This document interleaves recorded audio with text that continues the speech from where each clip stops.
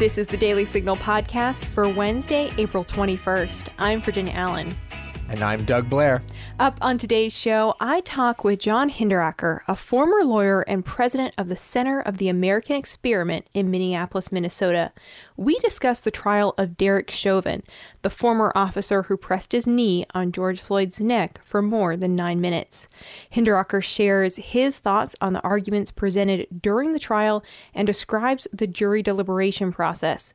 We also discuss the current atmosphere in Minneapolis as hundreds of National Guard members have been deployed to the city in anticipation of riots after the verdict is announced. And don't forget, if you're enjoying this podcast, please be sure to leave a review or a 5-star rating on Apple Podcasts and encourage others to subscribe. Now, on to our top news.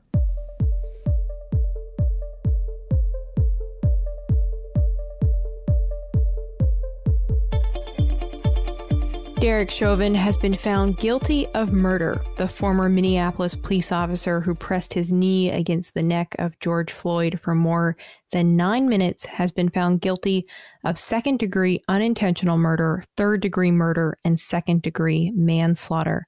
The 12-member jury arrived at their verdict on Tuesday afternoon, and the judge announced it per Fox 61. Take a listen. State of Minnesota, County of Hennepin, District Court, 4th Judicial District. State of Minnesota Plaintiff versus Derek Michael Chauvin, Defendant. Verdict, Count 1. Court file number 27, CR 20-12646. We, the jury, in the above entitled matter as to Count 1, unintentional second-degree murder while committing a felony, find the defendant guilty. This verdict agreed to this 20th day of April 2021 at 1:44 p.m. Signed, juror foreperson, juror number 19. Same caption, verdict count 2. We, the jury, in the above entitled matter as to count 2, third-degree murder, perpetrating an eminently dangerous act, find the defendant guilty. This verdict agreed to this 20th day of April 2021 at 1:45 p.m. Signed by jury foreperson, juror number 19.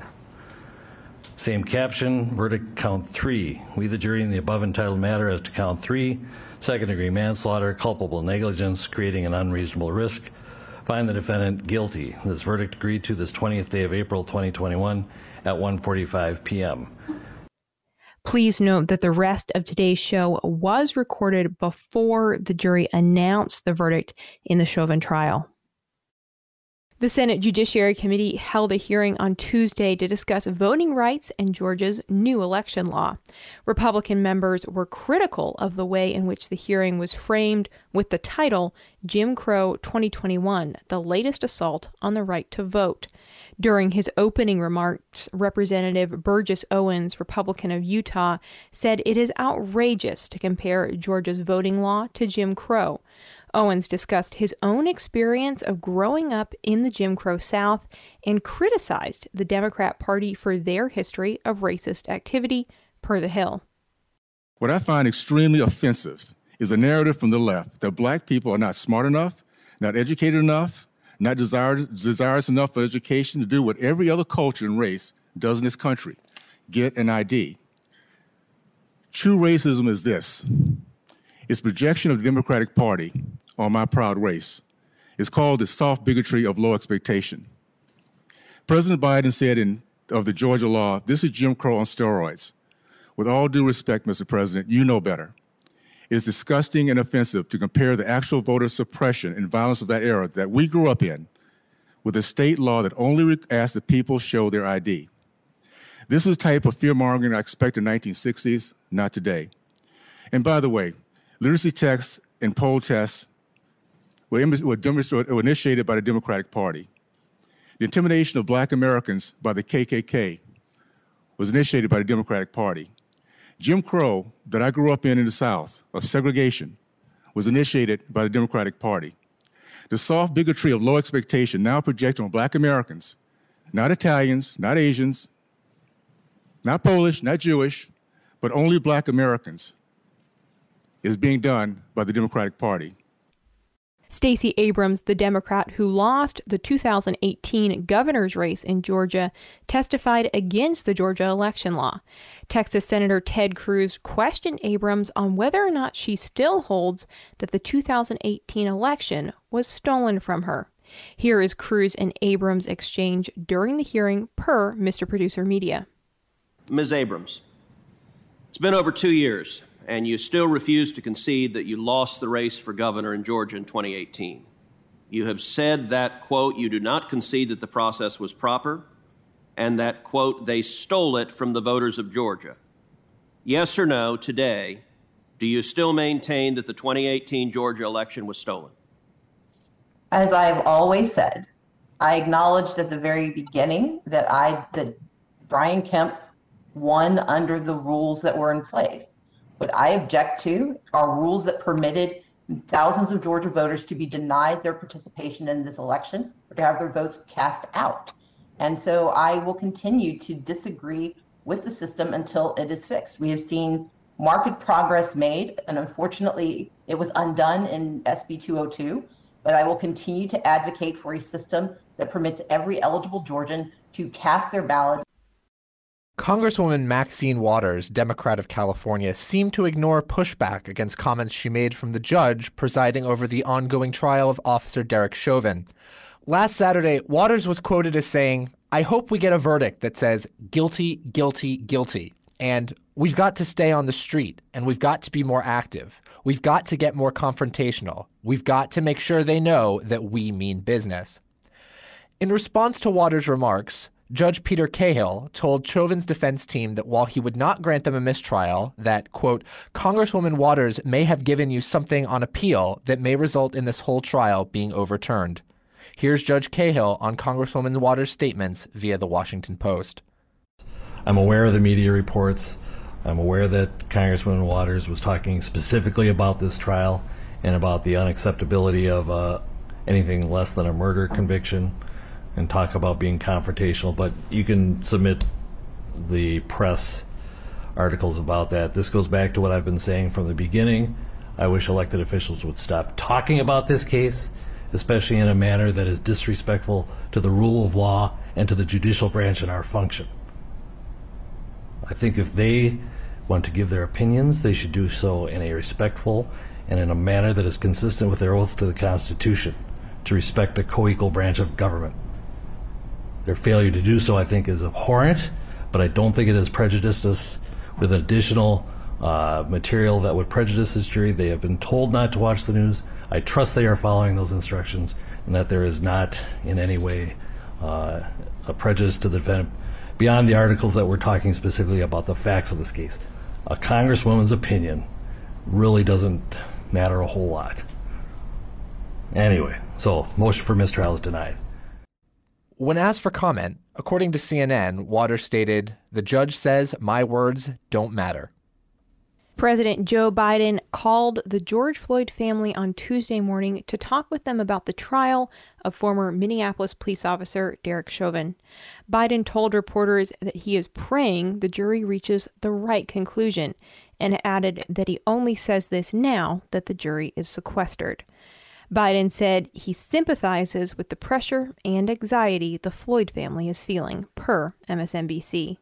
I can only imagine the pressure and anxiety they're feeling, and so I waited till the jury was sequestered, and I called. And as I wasn't going to say anything about it, but Monius said today on television, and he accurately said it was a private conversation because Joe understands what it's like to go through loss. And they're a good family, and they're calling for peace and tranquility, no matter what that verdict is. I'm praying the verdict is the right verdict, which is, I think it's overwhelming in my view. I wouldn't say that unless the jury was sequestered now. Not hear me say that. But so we just talked to, I want to know how they were doing, just personally, and we talked about personal things. Minnesota Governor Tim Walz declared a state of emergency for 7 counties surrounding the Twin Cities during a press conference on Monday in preparation for expected violence and disorder following a verdict in the Chauvin case. The governor also announced that he intends to request law enforcement assistance from Ohio and Nebraska, as well as fully deploy state and local resources, including the National Guard. Minnesota has been experiencing renewed turmoil following the death of Dante Wright in Brooklyn Center by Officer Kim Potter on April 11th. Residents and business owners have begun to board up their windows in preparation for expected rioting and looting. Former President George W. Bush sat down with Hoda Kotb on the Today Show on Tuesday and had some critical words for today's Republican Party. Here's what Bush had to say per the Today Show. If you were to describe the Republican Party as you see it today, how would you describe it? I would describe it as isolationist, protectionist, and to a certain extent nativist. Are you disappointed? Well, it's not exactly my vision, but you know what? I'm just an old guy they put out to pastures. Bush appeared on the show to discuss his new book, Out of Many, One, Portraits of American Immigrants. The book contains a number of stories and oil paintings of American immigrants. Bush painted the portraits of the individuals himself. Now stay tuned for my conversation with John Hinderaker as we discuss the Derek Chauvin trial.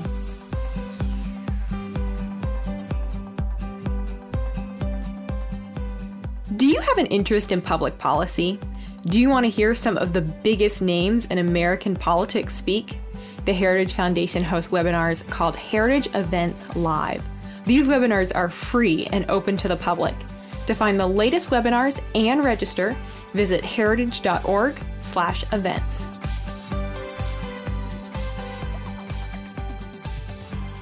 I am so pleased to be joined by John Hinderaker, president of the Center of the American Experiment in Minneapolis, Minnesota, and founder of the conservative news and commentary platform Powerline.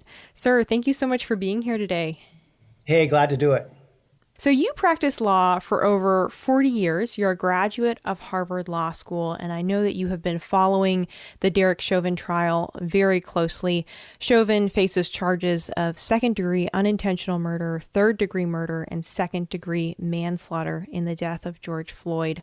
On Monday, the defense and prosecution attorneys made their final arguments before the jury, and as of Tuesday afternoon, when we're having this conversation, the jury is still in deliberation. So this trial, it lasted about 3 weeks.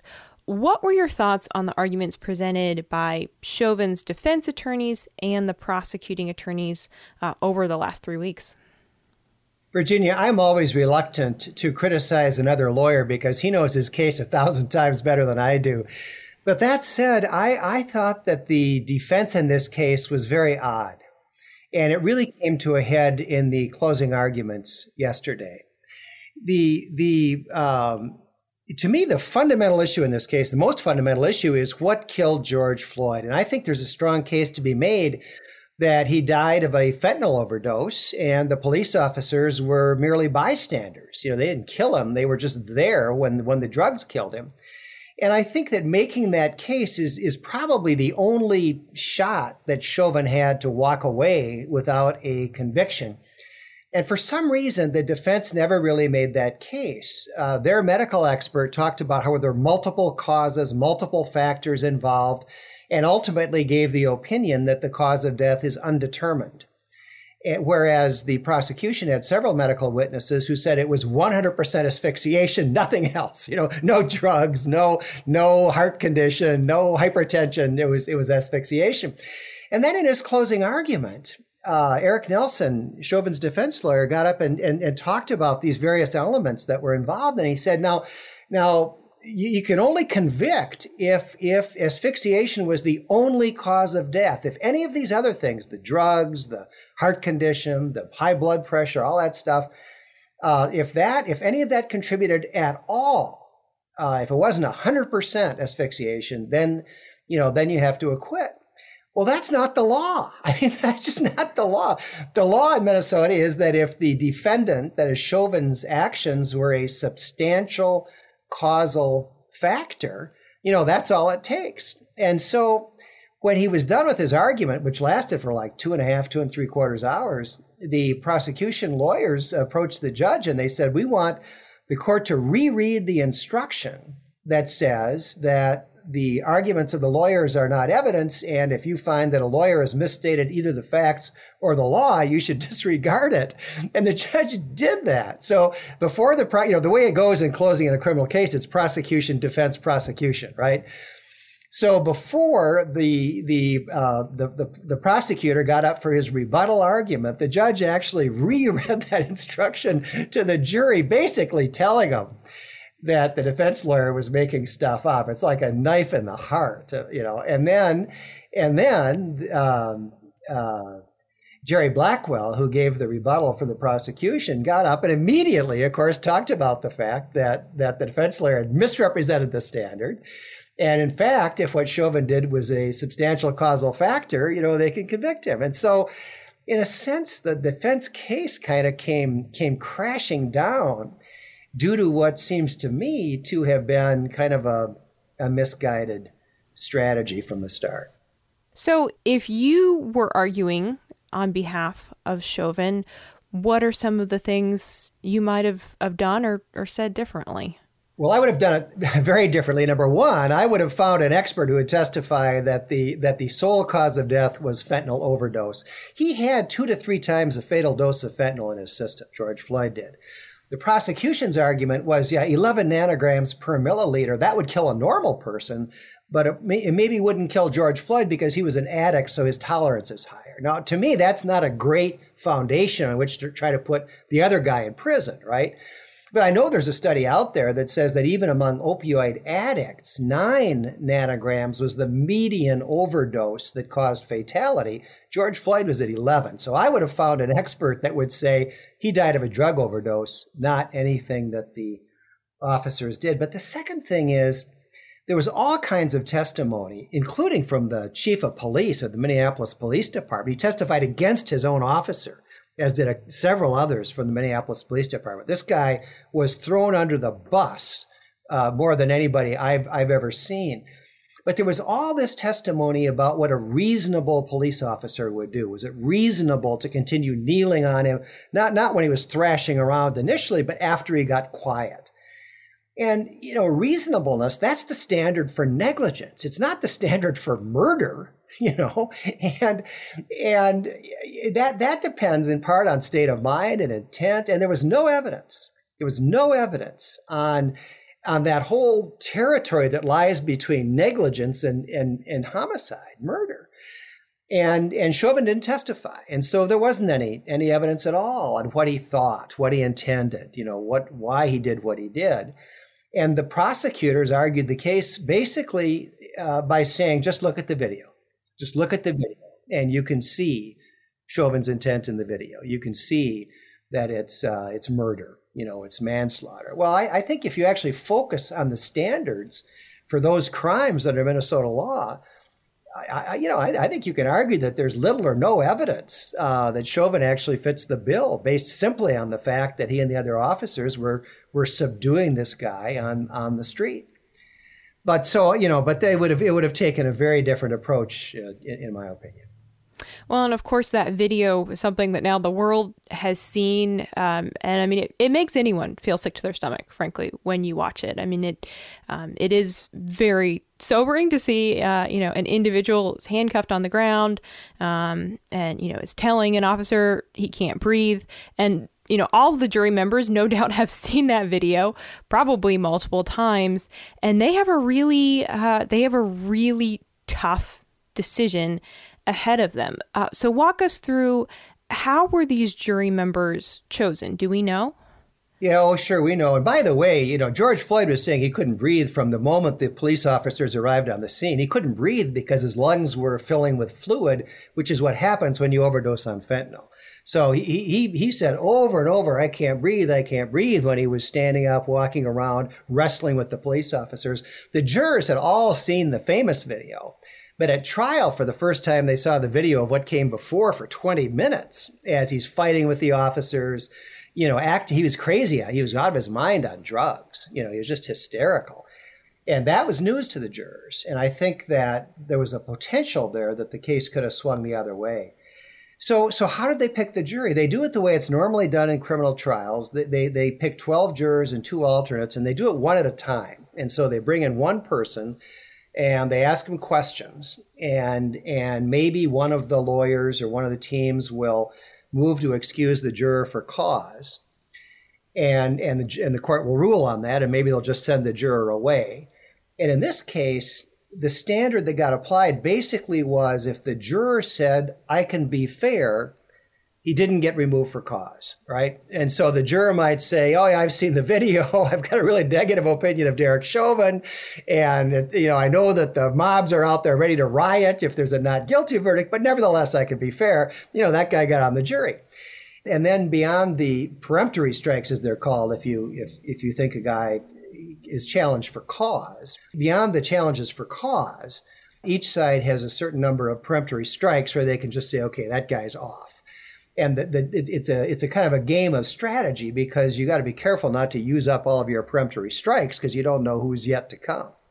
So walk us through what it's like to serve on a jury for a murder trial. I mean, are all these individuals now kind of sitting around a large table debating different facts of the case? I mean, and how much time is normal usually for them to take in reaching a consensus? Well, let me back up for a moment, Virginia, because this was a completely bizarre experience for these jurors. They all know about the riots last summer. They all know that the National Guard has been in town for weeks.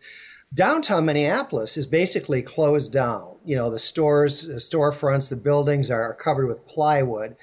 The trial is taking place at the Hennepin County Government Center. It's 24 stories high, 2 towers, an administrative tower, a courts tower. It's all shut down. It's cold and dark. The only people in that whole 24-story building are the people in this courtroom. And so the jurors come, and the courthouse itself is surrounded by concrete barriers, barbed wire, and National Guardsmen.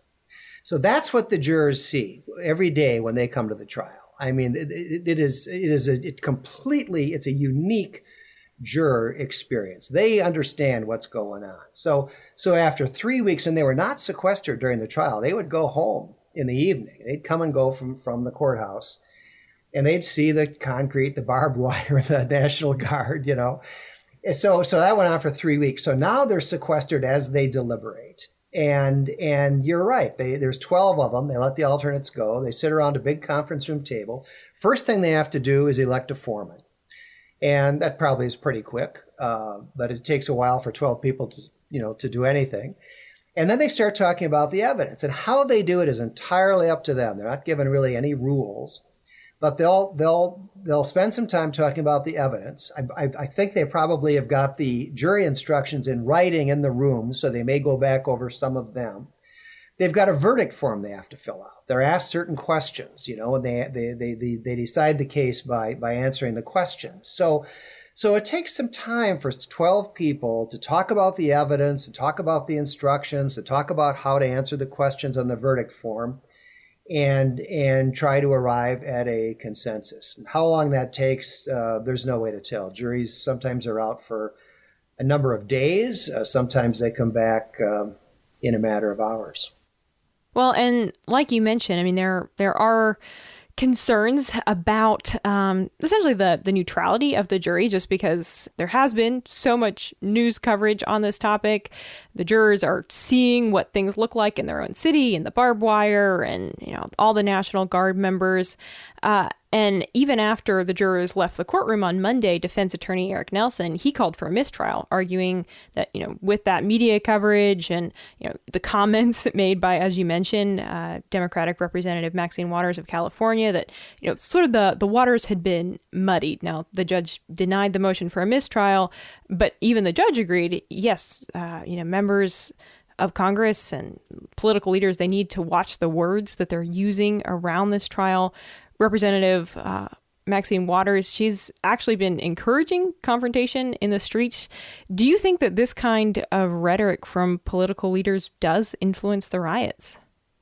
Well, to some degree, she was out there with the rioters, with the demonstrators. I'm sure to some degree it gets them riled up. But, we've lived through just a nightmare scenario here during this trial. I mean, not only did we have politicians like Maxine Waters making totally inappropriate comments, but in the middle of the trial, we had another police shooting, in Brooklyn Center, which is about 10 miles from where the trial is being held in downtown Minneapolis.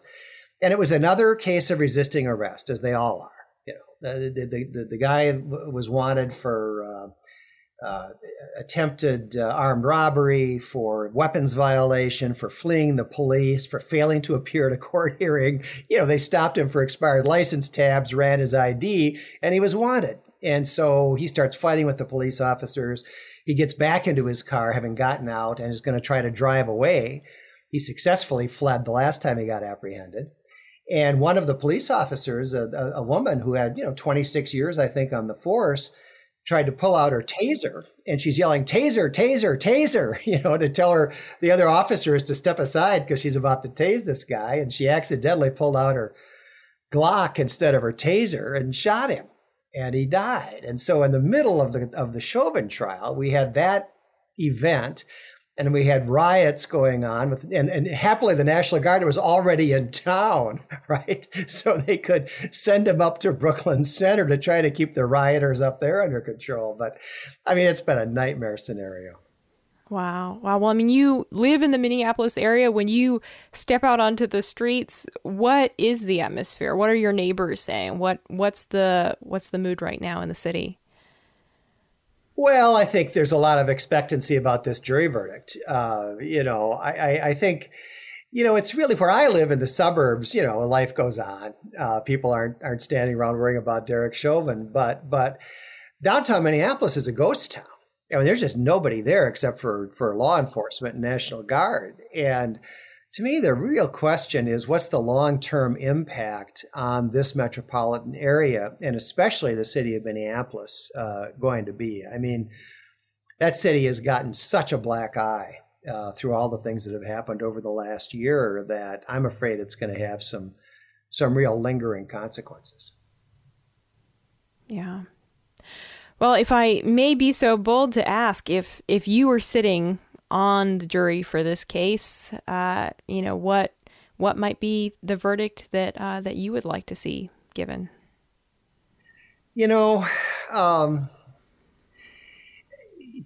convict Derek Chauvin of manslaughter, the jury has to find culpable negligence on his part. I think they'll find that, and maybe they should, on the theory that when George Floyd got quiet, the officers should have gotten off him. I think they'll find that.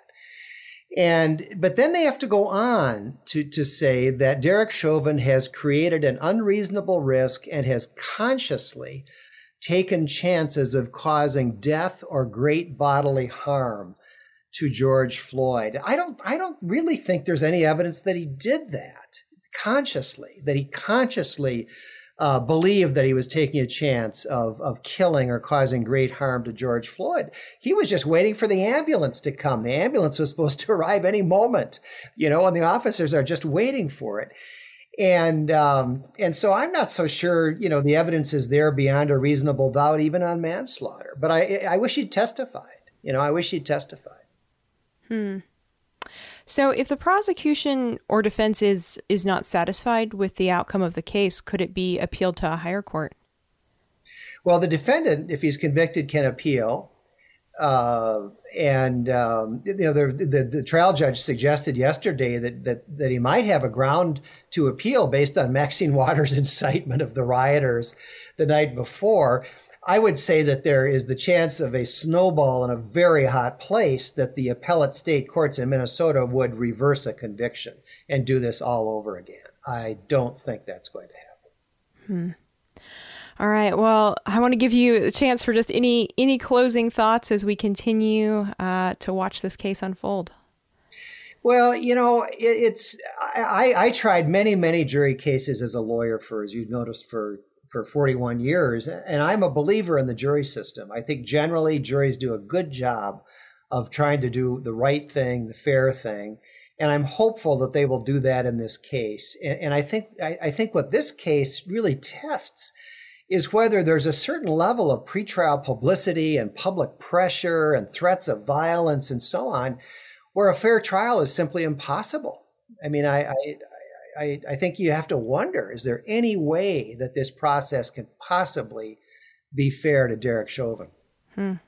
Well, and in that case, I guess it's sort of you throw up your hands and what can be done, because obviously in something so highly publicized. It's impossible to find 12 individuals who aren't aware of the situation and haven't heard the coverage on both sides. Well, that's right. That was very clear during jury selection. I mean, these jurors all knew all about the case. Every one of them had seen the 9.5-minute video, and they thought they knew about the case. Of course, one of the problems is they only knew about the last 9 minutes. They didn't know about the 20 minutes that came before, which are really important to what the police officers were doing. And one of the interesting things about this case, Virginia, is that it's a case that never could have happened 20 years ago. The whole case was about video. In the old days, you'd have a jury trial and the jury would try to figure out what happened based on witness testimony. Well, here we know exactly what happened. Every moment was filmed by cameras from multiple angles. We know exactly what happened. And this whole case never would have come about as in the way that it did if it hadn't been for the bystander video that got posted on social media and became an international sensation. So that's a real milestone of this case. It's a case that really was driven from the very beginning by the existence of all that video.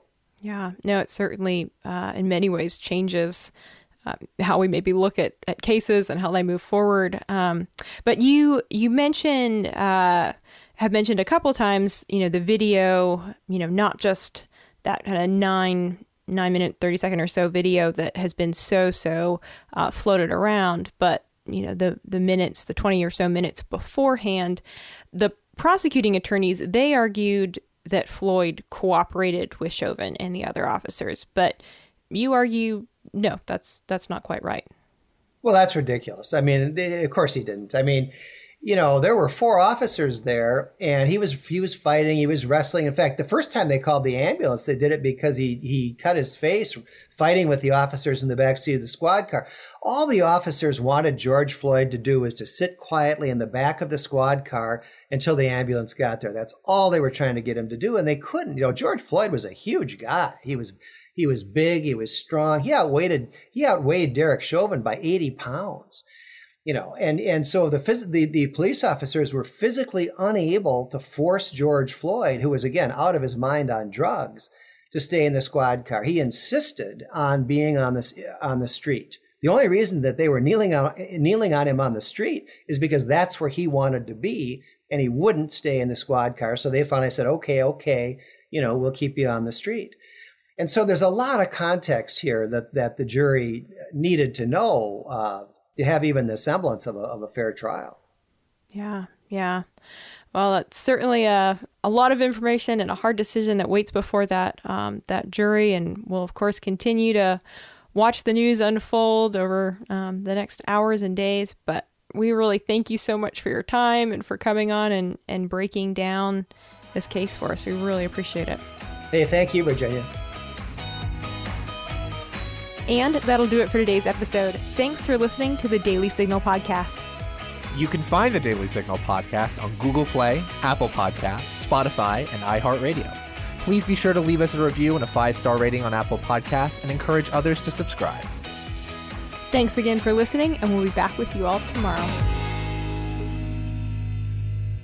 The Daily Signal podcast is brought to you by more than 500,000 members of the Heritage Foundation. It is executive produced by Kate Trinko and Rachel Del Giudice. Sound design by Lauren Evans, Mark Guiney, and John Popp. For more information, visit dailysignal.com.